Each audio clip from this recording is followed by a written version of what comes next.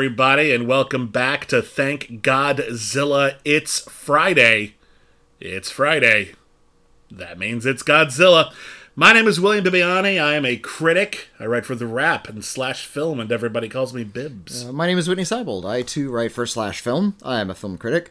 Bona fide Godzilla obsessive. He's bona fide. Although, wouldn't you know it, this is my first time watching Mothra. Yeah, we hit this weird pocket of Godzilla history. Which I am loving, by the way. Because my experience with Godzilla, and we mentioned this on this podcast before, was going straight from Godzilla Raids Again, which was the second Godzilla film, to King Kong vs. Godzilla, which is the third Godzilla film. But there was like a pretty big space. There was like an 6 to 8 year gap in there between those movies. And by the time you get to King Kong vs. Godzilla, it's in color, it's widescreen, the aesthetic tone is very the tone is very different, the aesthetic is completely different, and I thought it was sort of this sudden flash of creativity. What I'm seeing is the evolution from Godzilla Raids Again to King Kong vs. Godzilla in a lot of these movies. The movie we covered last week, Varan the Unbelievable, was a cheap side project. Yeah. Low budget, still in black and white. When they released it in the States, they reshot all this new footage, all these new characters are in it. Much worse film, if you ask me. And then we're back to something like Mothra, which is kind of nailing the aesthetic. It's gigantic, it's colorful. It's a little bit sad and bleak. Yeah. Which I really appreciate. So it has that kind of melancholy that comes with a lot of the early, the first Godzilla movie and some of the Godzilla films along the way. But you take Mothra and you take the take Mothra. And you take the silliness of something like The Mysterians, which is about alien invasion.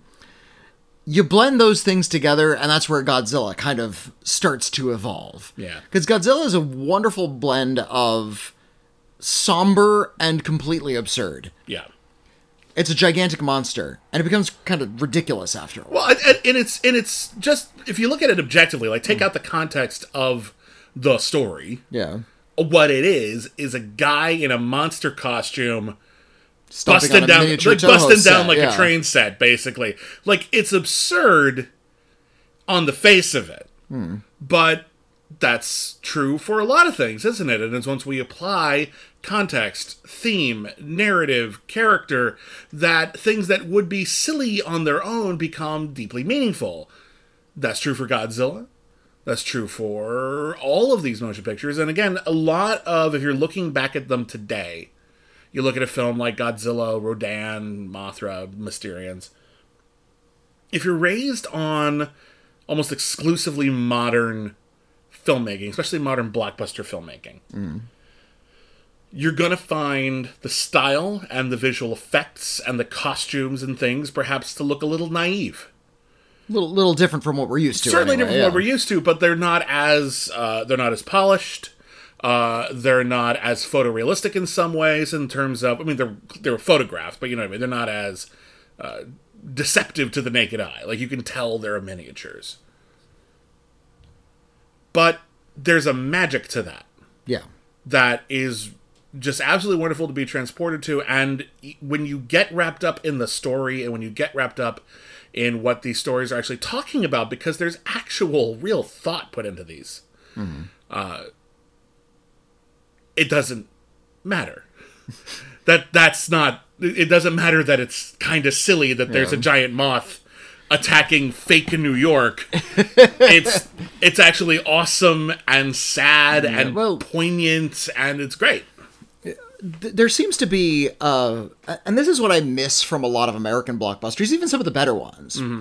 There's a kind of joyous enthusiasm for the material. Yeah.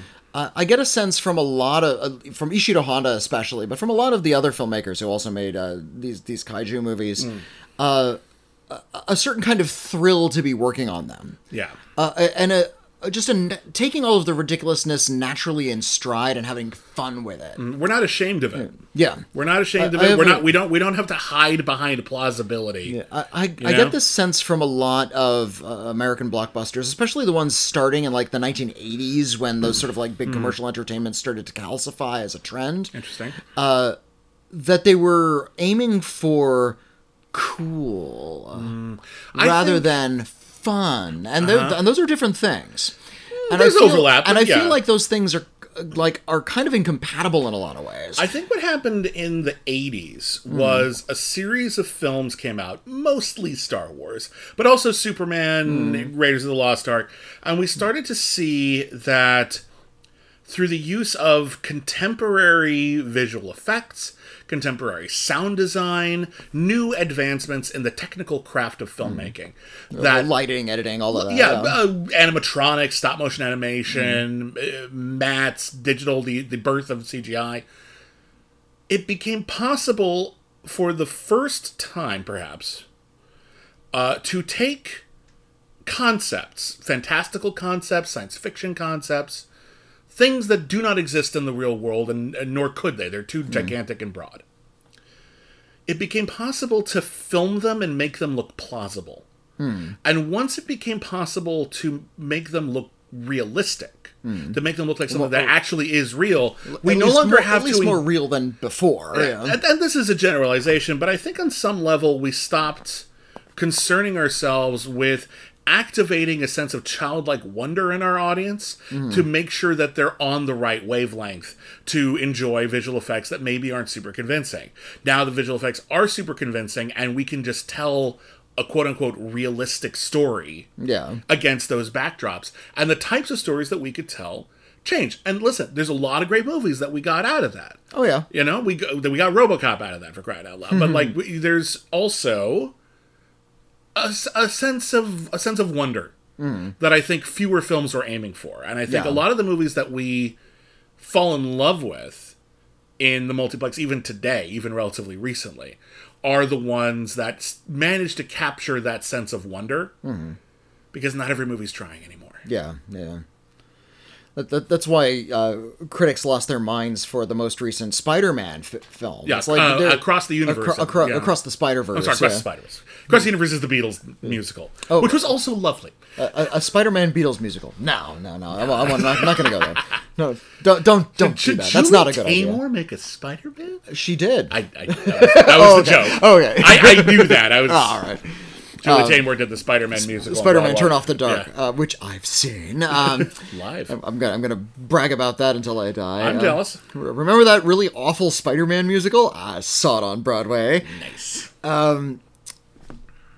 No, I agree that this idea that we're using cinema as a catalyst for wonderment is something that's not really there, and I feel like it's been absent from a lot of. And I'm criticizing American films in particular on this because this idea of cool is a very American concept. Once you have a scene explaining why Batman's helmet has ears because it's practical. I think on one hand, okay, you thought that out. It's not even all that implausible, but also I didn't care. He dresses like a bat. That's because fine, he dresses like a bat. Like that can't be enough, you know. With a character like Batman, we've been with him so long, they have to start explaining that stuff because people are just asking that question now. Yeah, you were never supposed to ask that question, and now it's all we can think to ask because we've asked everything else. Look, they invented Batman in the 1930s so they could sell bubblegum ads to kids. They didn't expect to be writing Bibles 70 years later. It's like now it's really important. It's like this cultural fulcrum. Does anyone even remember the gum? No! Was the gum any good? The comic book sold for a penny. It's like, who the fuck cares? But yeah. Now people are drawing maps of Metropolis and shit. It's like, nobody cares. Anyway, Mothra. But Mothra has that little kid wonderment that is a vital part and a pretty consistent part of the Godzilla movies all the way through like the 70s. And it's really interesting because we started with the original Gojira, which was our first episode of Thank Godzilla, It's Friday. It's a very dour, very somber movie, has a lot on its mind. It is not looking at Godzilla as something wondrous, looking at Godzilla as something terrifying. Yeah. And it works. It's a great movie. A lot of the Mysterians notwithstanding, it's kind of like an offshoot kind of thing. It's like a Saturday morning serial version of. Well, the kaiju element is kind of gone quickly in that movie, and it becomes a different thing. There is a kaiju. There is kaiju, but it's gone after like minute 30. It's done. But when you look at all the other ones that we've seen so far, Rodan, Varan, and all the others, we're seeing a sort of a pattern emerge in terms of, and even the Mysterians as well. Here's an overwhelming threat we could not have predicted. And then it's just going to be almost a procedural, really, as scientists and military guys come in and try to figure out how to solve the problem. The problem is always kill the monster. With Mothra, we start seeing that formula get playful. And we start seeing new elements added to it and changed. It's got a very different ending than any of the monster movies we've had so far on this series. It's a musical. With established pop stars. Yes! The Peanuts! The Peanuts. Yeah. There were two... You can get Peanuts records at Amoeba here in Hollywood. Not the Charles Schultz comic strip. There was an actual... The Peanuts. They're a singing duo. Actual sisters. Yeah. Sold as twins. They're 3 years apart. Yeah. They look like alike. They look like they could be the same age. But yeah, 3 years is not that much. They actually enlisted... This would be like, oh, hey, we're going to do King Kong versus Godzilla in the Monsterverse in like 2020 or whenever the fuck we did that. And, who's going to be in it? I don't know. Fucking Lady Gaga and you need Bush. You need a duo. You get the White Stripes or something. No, maybe not the White Stripes. Probably. I don't even know who's a duo anymore.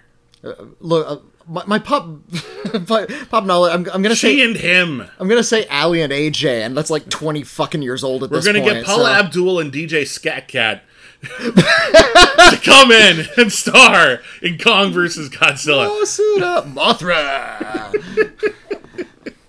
I take 2 steps forward.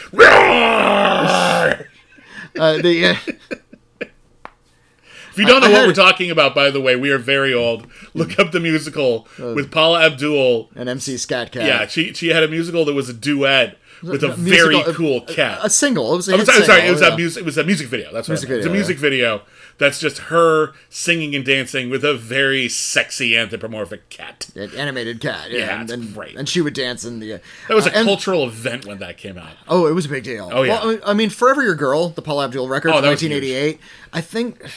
It broke all kinds of records. I think like 6 or 7 of the songs from that record became like hit singles. Oh yeah, because that was also Cold Hearted Snake. Oh, you're a cold-hearted snake. That album's pretty unassailable. Oh, that's a great album. No notes. Honestly, no criticism of Forever Your Girl. Yeah, love Paula Abdul. Yeah. Like seriously, a lot of respect. That's your thinking when it comes to like the pop duo that will sing Mothra out of her cocoon. Hey, that would be amazing. Jesus. Okay, you get D'Antwoord. There you go. We're gonna go through it in great detail, but here's the basic plot of Mothra. Some people are following along. I have a list on my Letterboxd account. Just look up my name, William Bibiani, and you can see the list of the movies we're planning to cover on this podcast if you want to watch along. I know some people are. If you didn't get a chance to watch Mothra, here's the gist of it. A group of people get stranded on an island, and this island has been used for nuclear testing. And they would expect anyone who spent any amount of time on this island without a hazmat suit to be dead. Yeah, it's called Infant Island. Yeah, which is apparently doesn't mean anything. They just like the sound of that name. The filmmakers, I mean.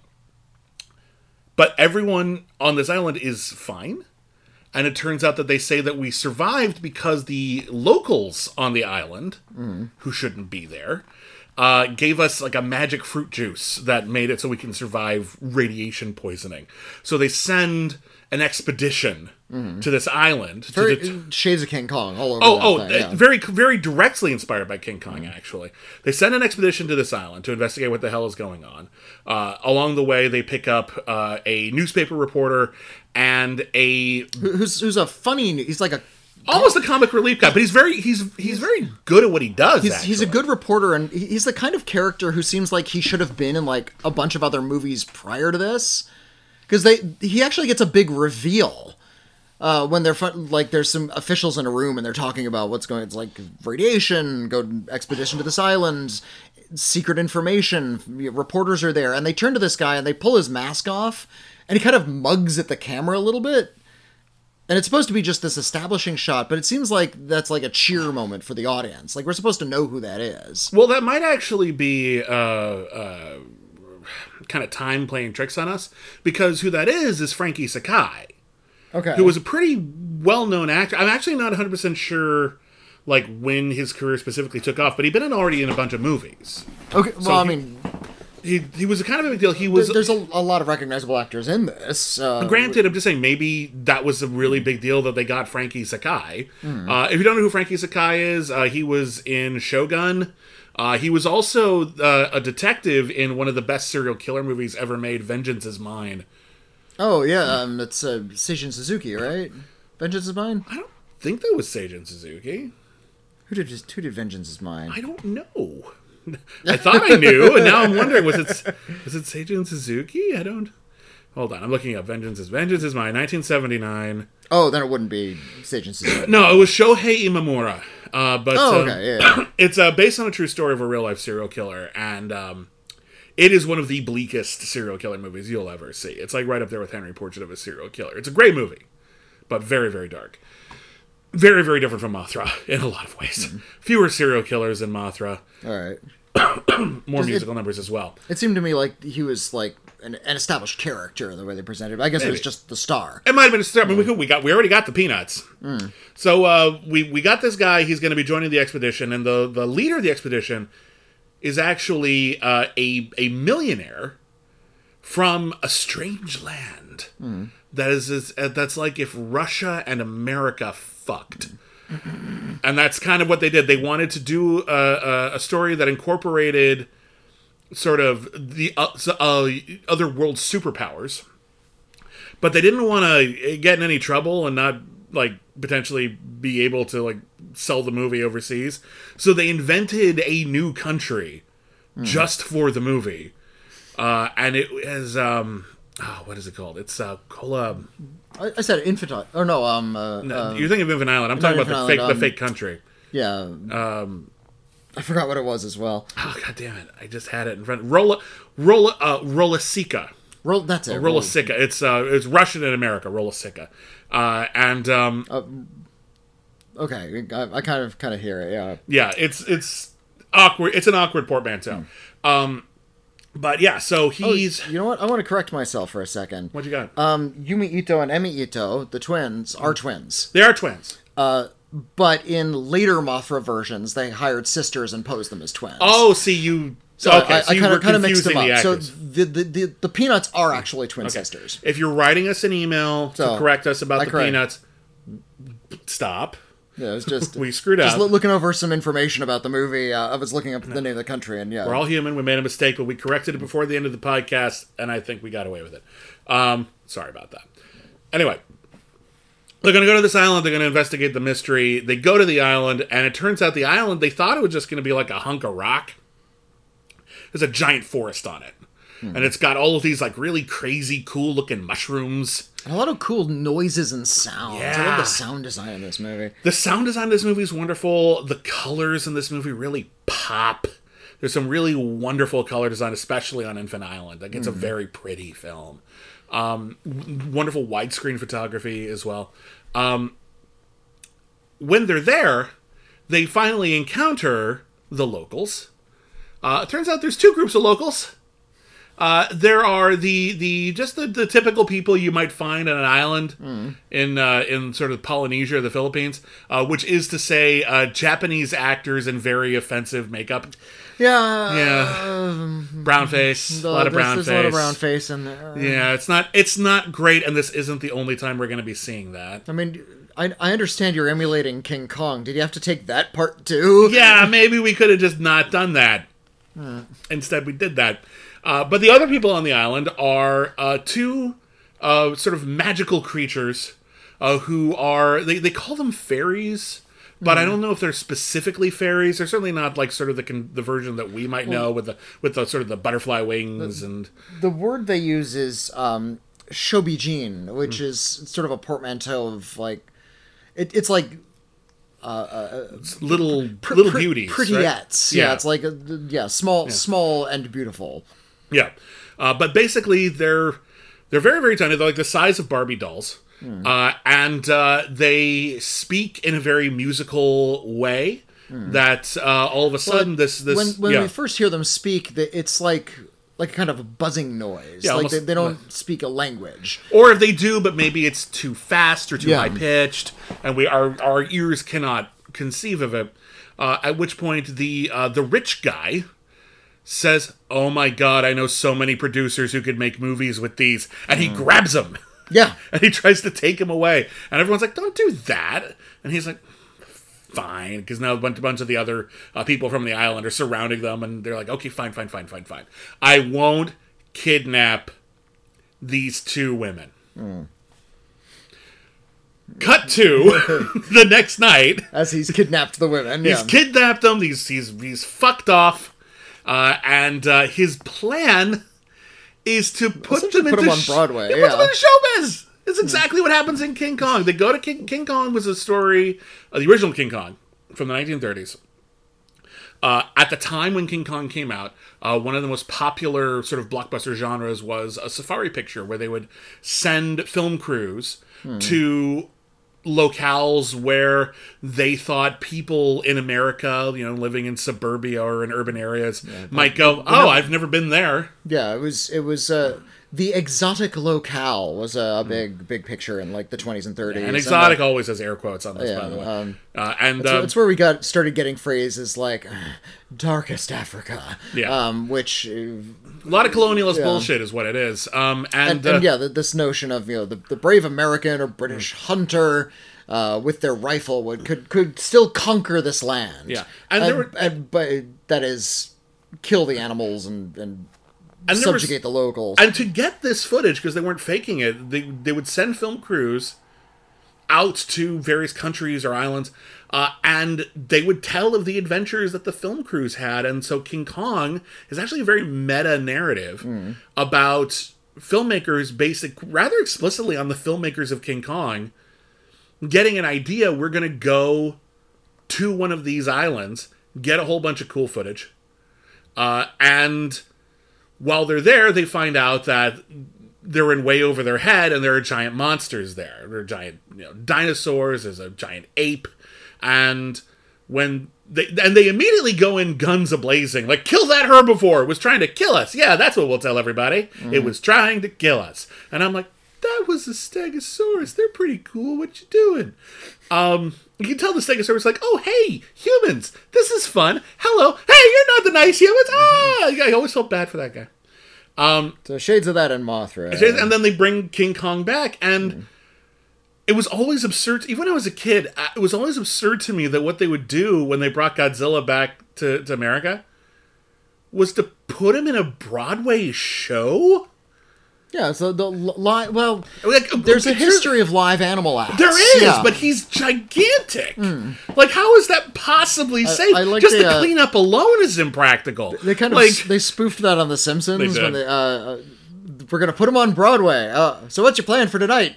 Show producer with this giant ape. Well, the ape's gonna stand around for an hour or so. Oh no, it's gonna stand around for 3 hours or so. He says. Yeah. And then we'll close with a rendition of Dugan and Dershowitz. Yeah, with the comedy stylings of Dugan and Dershowitz. And they wrote it's like, sensational. It's like, I appreciated that when Peter Jackson did his King Kong remake, they actually put on a show. Which is, of course, still horrible and exploitative, and that is the whole point. But he did realize that if you're going to make a Broadway show out of this, you're gonna put on a show. Well, the problem you're competing is with Busby Berkeley movies, for crying out loud. He was adapting it for a modern sensibility, of course. And you look into and I learned this kind of stuff from reading Ricky Jay, who is a fan of obscure lost entertainment, and the idea of bringing an animal out and just having people look at it as sort of part Broadway show, part scientific discovery is something P.T. Barnum was really fond of. Yes, exactly. Great. I mean, that's what happened to Pocahontas. They brought her to England, and it was basically, hey, look! Just display this person. And they'd give sort of there was an ogling factor that was really uncomfortable. Kind of a very pseudoscientific lecture as to, this is what's going on with this animal, and everybody could sort of ooh and ah and feel or this a little person, bit smart. Example, or a person. So that's what was going on in King Kong. So what we're dealing with here is a story about how a stand-in for America, and specifically American money, and specifically the American entertainment industry, has come to the isles of the Pacific Ocean to take their culture and to put it on display and make a cheap buck off of it by reducing the people involved and the art that they have made to shameless, superficial entertainment. Has anyone seen Varan the Unbelievable, the American cut, by the way? Did anyone see Godzilla, King of the Monsters, the American cut, by the way? I'm looking at this movie and I'm thinking to myself, there is some commentary here about how Americans are importing our films and dubbing them and not treating them very good and re-editing them. I think, and maybe there's a subtle undercurrent going on. Maybe so, although it occurs to me that Ishiro Honda probably doesn't care that much. Oh, I'm not saying it's a conscious thing. It might have been an unconscious thing. It might have been one of the writers had an idea and no one really questioned it, and it sort of filtered its way through.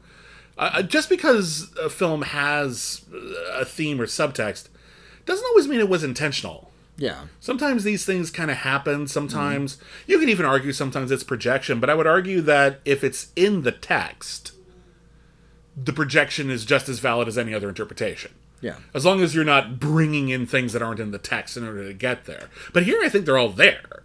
So on top of everything else in this movie... It's all fair. That's a totally fair interpretation. Yeah. And again, whether or not it's intentional, I don't know. Yeah, but it feels kind of intentional, and it's certainly an interesting lens through which to view it. I feel like Ishiro Honda is one of those filmmakers who is working so hard constantly that he's not stopping to worry about the integrity of something like Mothra. Well, he has certain themes that are coming through a lot of these. The fear and anxieties of the proliferation of science and of nature fighting back. Yeah. That is something that keeps coming up. So whether or not he's going to come around and say it out loud, it's something he seems to care enough to keep making movies about. I suppose so. The interpretation I got, and as we're recording this, the WGA strike is still going on. Yeah.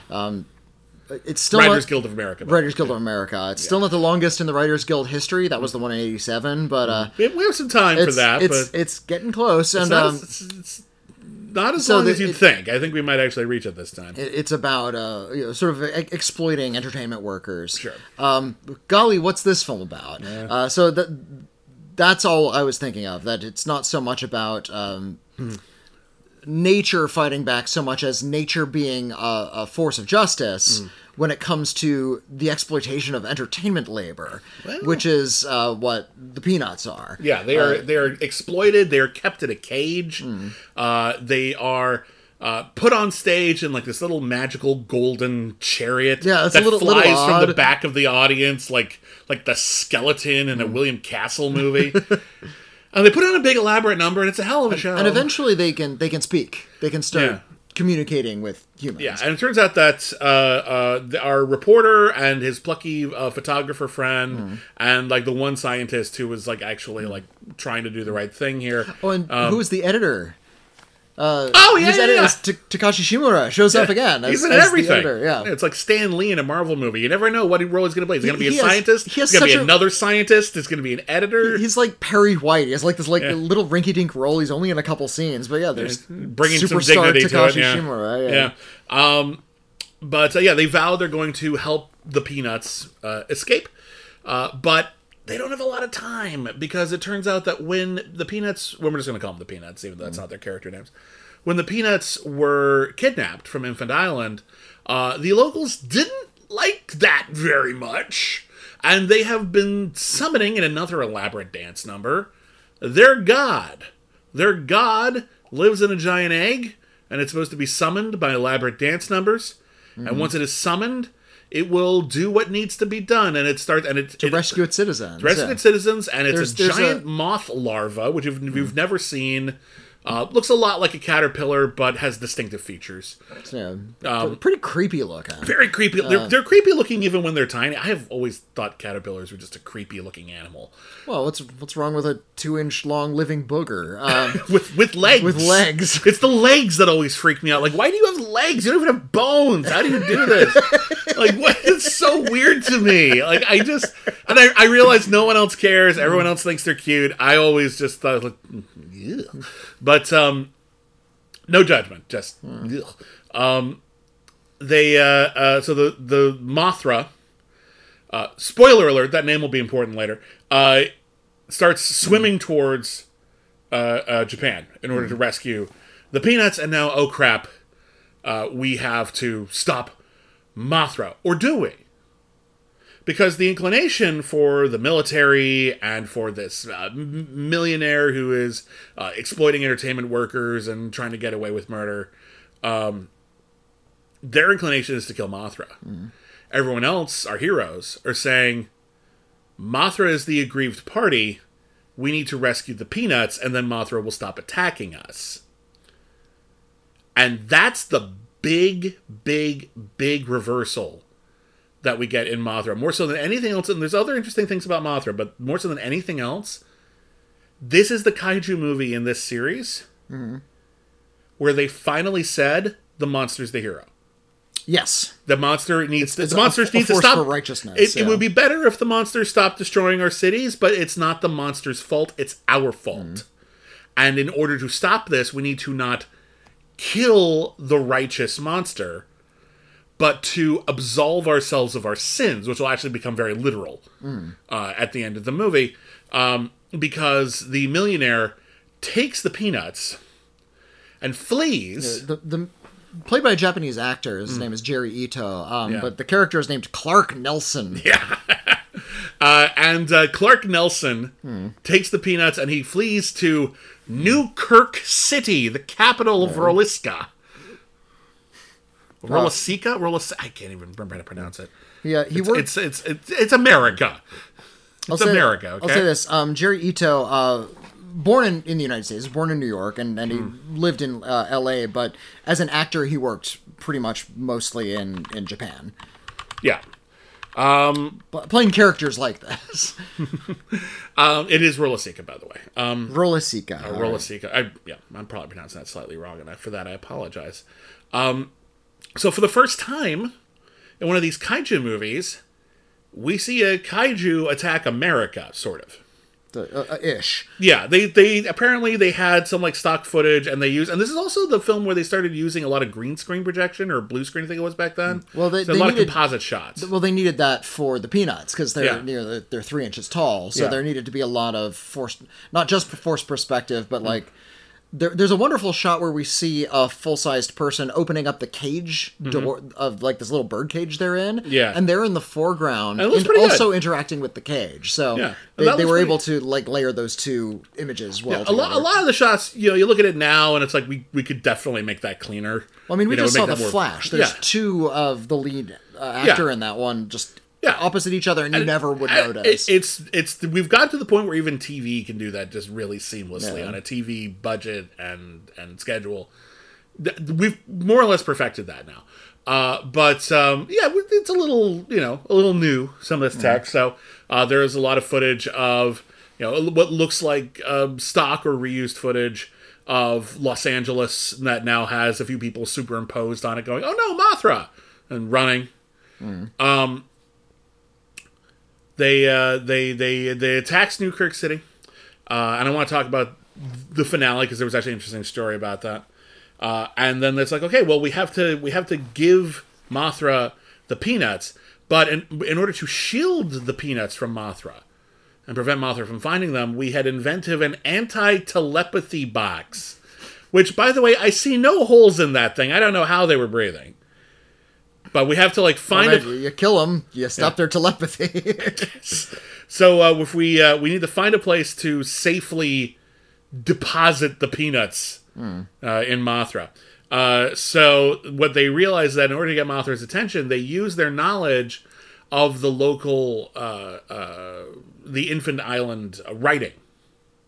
And it turns out there's a lot of symbology in it. One seems to be a symbol from Mothra, and another symbol. They get the idea from the churches in Newkirk City, and they realize that one of the symbols is a crucifix. A cross with the sun behind it. Yeah, very, very Christian imagery. And so they paint the giant one of those on an airfield. On an airfield, and they have all of the church bells chime at once, just in case you didn't get it.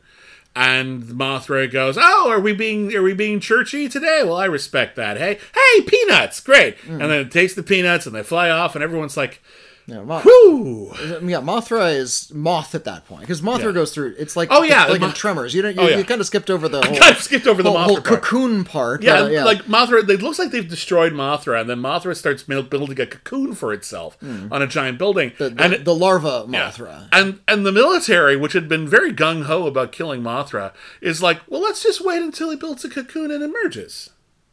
Well, let's just wait. Knocks over Eiffel Tower. It's not the Eiffel Tower. It's not. It looks like the Tokyo Eiffel Tower, but it's on the sort of remaining portion of the tower, Mothra builds the cocoon. Yeah, and that's when they bring in their super masers, their gigantic laser weapons. Oh yeah. And before Mothra has a chance to hatch, they say, let's just start blasting, and they do, and they set it on fire. And then Mothra emerges. That's when Mothra comes out as a moth. I wish it had been articulated because I got the gist that build a cocoon so you can be safe and warm and gestate, right? Maybe heating it up sped up that process. Yeah. Maybe that wasn't the best idea. But yeah, Mothra is this big, beautiful monster with glowing eyes and very colorful wings. And much like Rodan, when it flaps its wings, like buildings break and stuff. It's like creating sonic booms. There's a wonderful shot of just like cars blowing around. Yeah, it's really, really cool effect. Yeah, so I skipped over the Mothra part, and that's embarrassing. I even said I'd get back to that. But yeah, then Mothra fucks off, and everyone's like, whew. And the millionaire gets his comeuppance, and everything's fine. The finale of the destruction of Newkirk City was apparently a point of contention, and Toho wasn't sure if they wanted to spend the money on it. However, it was something that the American investors wanted so that it would be an easier sell overseas. Toho apparently sent a request saying, hey, listen, we've got an idea, cheaper ending, more convenient for everybody. It's going to end on a volcano, and the millionaire is going to get flung into the volcano, and it's going to be a whole thing. And while they were waiting for America to surely sign off on this, they started filming the ending. And then I think it was Columbia, sent back a message saying... It was Columbia, yeah. Sent back a message saying, no, we want that ending. And they're like, oh, shit. Okay, we'll film that instead. So there's this unused ending, and they shot some, stills for it and everything. However, when I mentioned that, like, the millionaire got thrown into a volcano, they threw a dummy over the mountain, and they didn't pick him up. Oh, no. People found a body. They thought someone had died. Oh, that's hilarious. And they got in trouble for it. Wow. This reminded me of a situation that happened on this pretty not very good, but, kind of charming in that late 80s kind of way, that mismatched buddy comedy cop movie way. Did you ever see Loose Cannons with Dan Aykroyd and Gene Hackman? Oh, no, I didn't. There's a scene in this... Gene Hackman is a very tough guy cop, and Dan Aykroyd is not. And they're going to be a mismatched pair, but they'll save the day. And there's a bit in that movie where they they're cops. They're investigating like a murder and they're over a body. Someone in like a dump or a landfill or something came across some like 35 millimeter footage that had like really rotted. And the footage that they were able to make out was from the scene where they found a body. They reported it. I think they thought it was a snuff film. Oh no. It turns out it was just Loose Cannons. Oh, that's funny. Critics of Loose Cannons might be able to say something witty about that, but I'll let that go. So yeah, Mothra is really good. It is really good. It's like stuff on its mind. It's really well filmed. It's smart. It's the musical numbers really spice up the joint. It gives it a lot of variety. Like the formula with Rodan and Varan, they were getting a little samey, and just any excuse to switch it up. Yeah. Just was really welcome and made it just much more fun to discover. Yeah. And it has, like, because of its sort of varied locations, it has, like, it's just more exciting to look at. Curiously, the name Mothra was derived from the English word for moth. Yeah. And in fact, it's pronounced Mosura, because there's no TH sound in Japanese.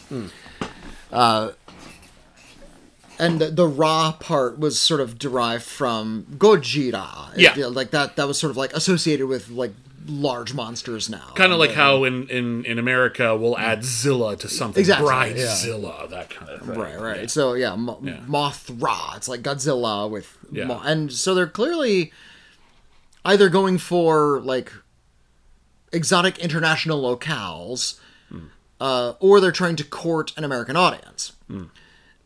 It turns out Mothra was released in... it was released in the United States as Mothra by Columbia.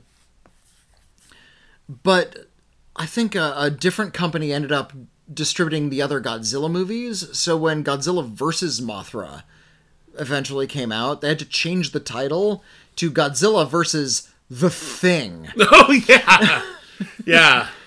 It's like, it was already an English word. It was like clearly sort of already American facing, and they didn't use it after when they re-released it. Or when they released the sequel, that is. Well, that's just ridiculous. This movie was released in America on a double bill, where they would release like two movies like together. Yeah. Not everywhere, but some places. Really common back in the day. Yeah, with the other film, so you would see Mothra, this gorgeous, gigantic epic, and it's got everything. It's got comedy, it's got pathos. It's long for as these things go. It's like an hour 41 or something. Yeah, it's over an hour and a half, so it's pretty epic by these movie standards. Great visual effects, great monsters, the novelty of having like singing superstars in the lead. It's thoughtful, it's funny, like it's got everything. It's great. It's even got racism. So, oh god, maybe didn't need everything, but it has everything. The other film on the double feature was The Three Stooges in Orbit. Oh, that's a fun afternoon at the movies, isn't it?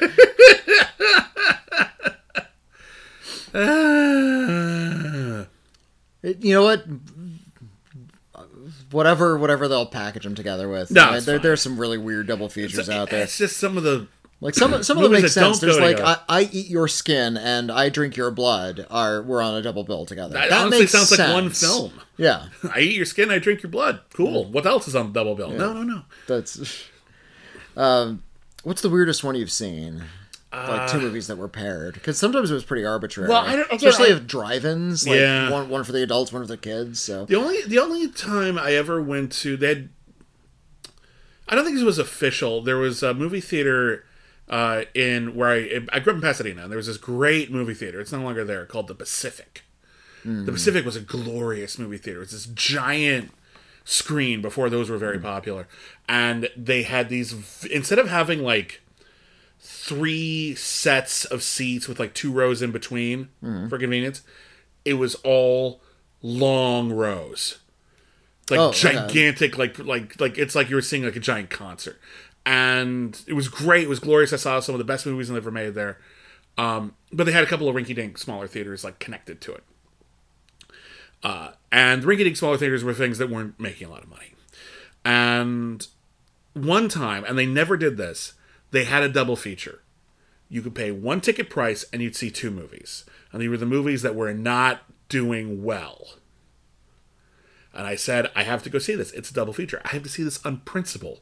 And my dad said, I will drop you off because I'm not seeing those movies. That was the first time they ever did that. And the movies were Son of the Pink Panther. With Roberto Benigni. Which is a little better than people remember, but it's not a good movie. It's hardly the worst Pink Panther movie. No, it's not amaterial, but there are some real stinkers in that series. Oh, yeah. It's like hovering in the middle as far as which says more about how bad the Pink Panther movie is than how good the Son of the Pink Panther is. Yeah. And the other one was Fatherhood with an apostrophe, and that was the whole thing where Patrick Swayze was a father, but he was also, and stick with me on this, a hoodlum. Yes, he was a hoodlum. He was a ne'er-do-well. He did well, ne'er, and this was a popular kind of subgenre in the 90s, like Getting Even with Dad, where Macaulay Culkin found out his dad was like a bank thief or something, played by Ted Danson. Very much in that vein, and It's like, oh, well, I'm a criminal, but I've got these kids, and I didn't know I had these kids, and now I have to raise these kids, but I'm a criminal, but I have these kids, and now I have to raise these kids, and I don't know how to raise these kids because I'm a criminal. And that's kind of the whole movie. I mean, 3 Men and a Baby kind of popularized that. That was a big one. That was big. That was a huge movie. And, people do not remember how huge. Highest grossing movie of its year, yeah. I think it 1987, I think that movie came out. I think it was the highest grossing film in America. By Leonard Nimoy. Yeah.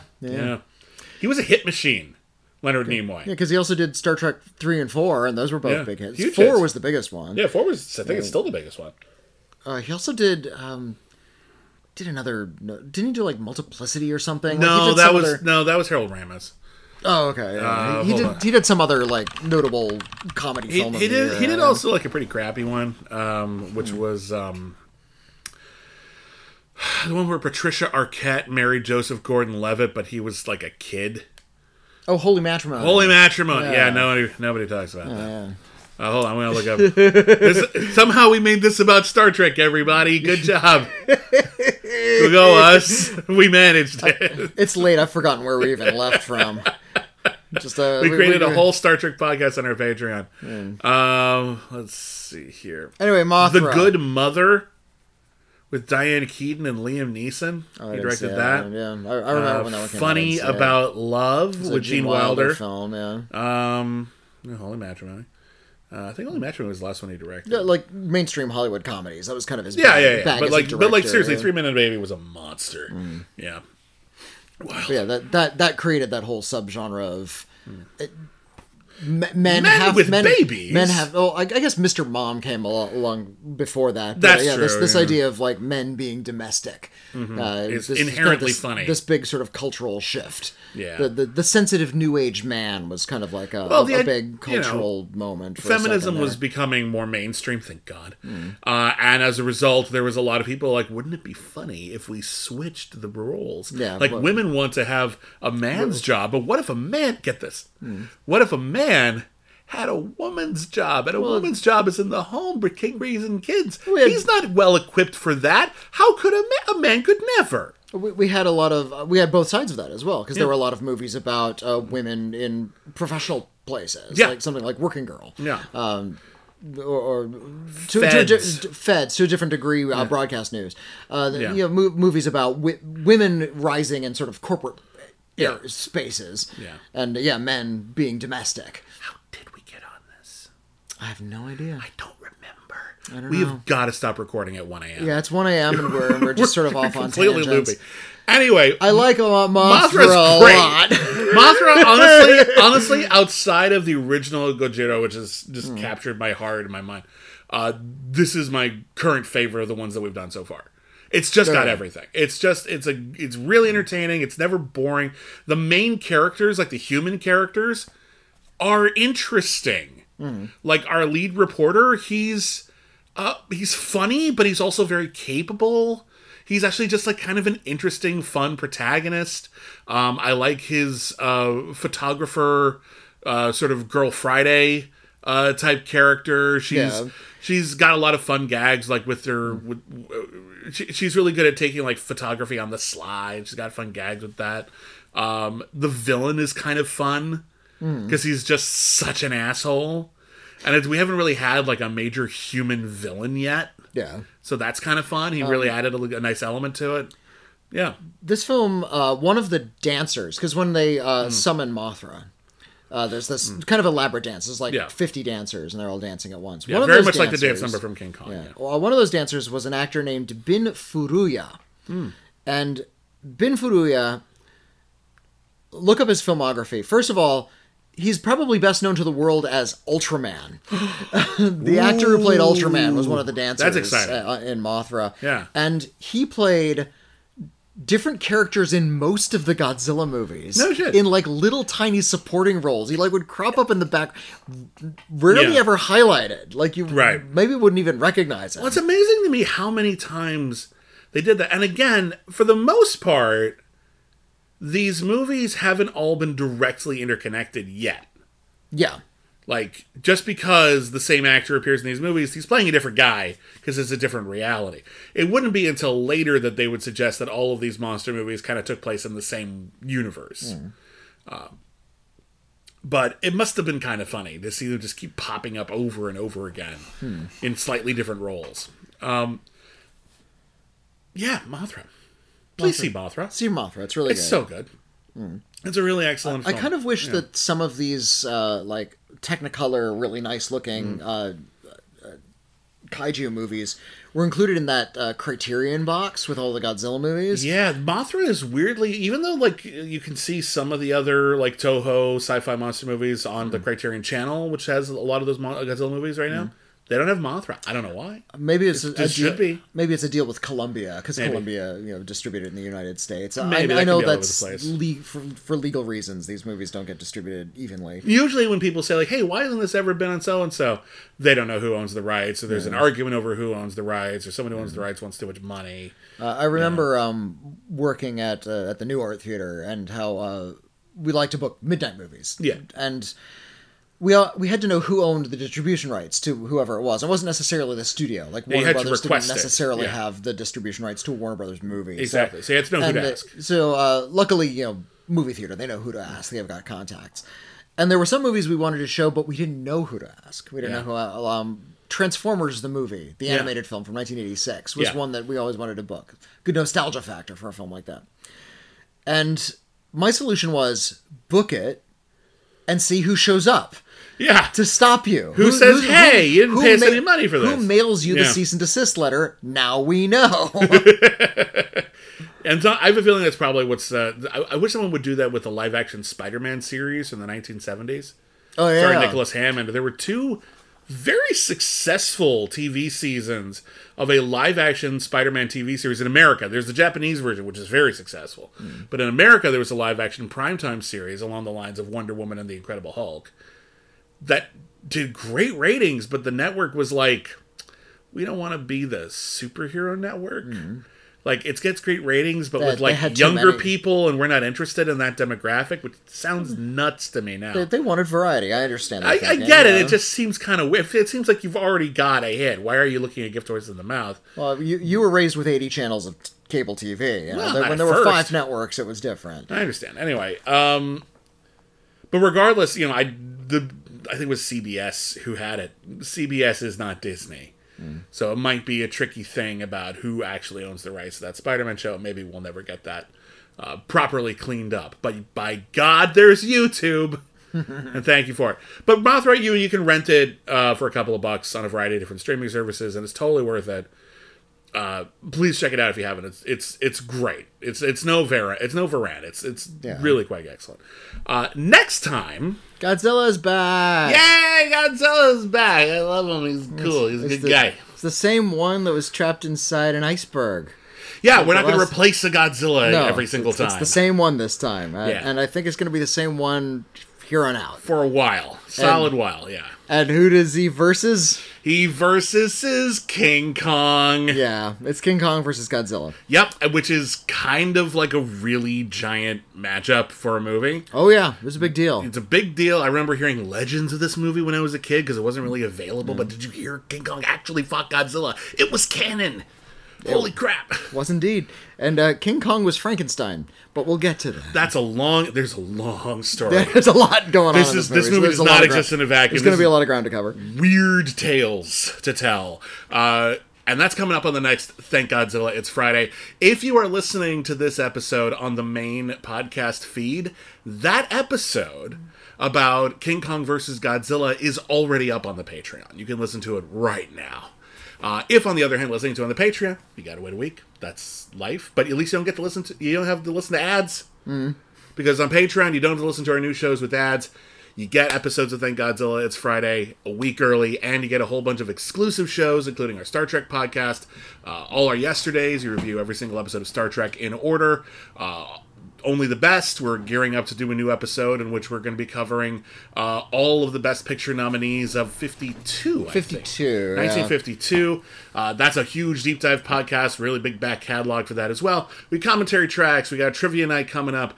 We're doing a whole bunch of fun stuff over at our Patreon. Thank you to all of our patrons. Without you, we could not do this. I would also like to give a very special shout out to the patron who noticed in the first version of this podcast that we accidentally said the next film coming up was Atragon. Oh, we were wrong. No, this is a new version. This is a totally new version of the ending of this podcast. This is with a few new surprises. This is a special edition. There's a do-back behind me right now. In the original Patreon version of this podcast, the last minute was different because we accidentally forgot that King Kong vs. Godzilla was before Atragon. So if you, by any chance, have heard both versions, that's why you got to hear an exclusive mistake. I own my mistakes. Whoopsie daisies. There we go. But thank you, everybody, for joining us. Please leave us a review if you haven't already. That really helps a lot. Just a star rating at one sentence.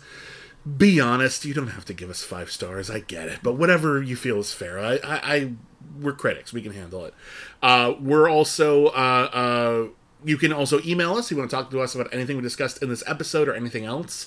Our email address is letters@criticallyacclaimed.net. We might read your email on an upcoming episode of our podcast, We've Got Mail. Whitney, what is our P.O. Box? Yeah, send us a physical letter to P.O. Box 641-565, Los Angeles, California, 90064. And, of course, we are also on Twitter. We are at Critic Acclaim, because Critically Acclaimed was too long, apparently. I myself am at William Bibiani. I'm at Whitney Seibold. I just asked to join Blue Sky. I'm still waiting for my invite to Blue Sky. My invite has not arrived yet. Someday. But in any case, thank you, everybody, once again for listening to Thank Godzilla. It's Friday. And never forget... Rah!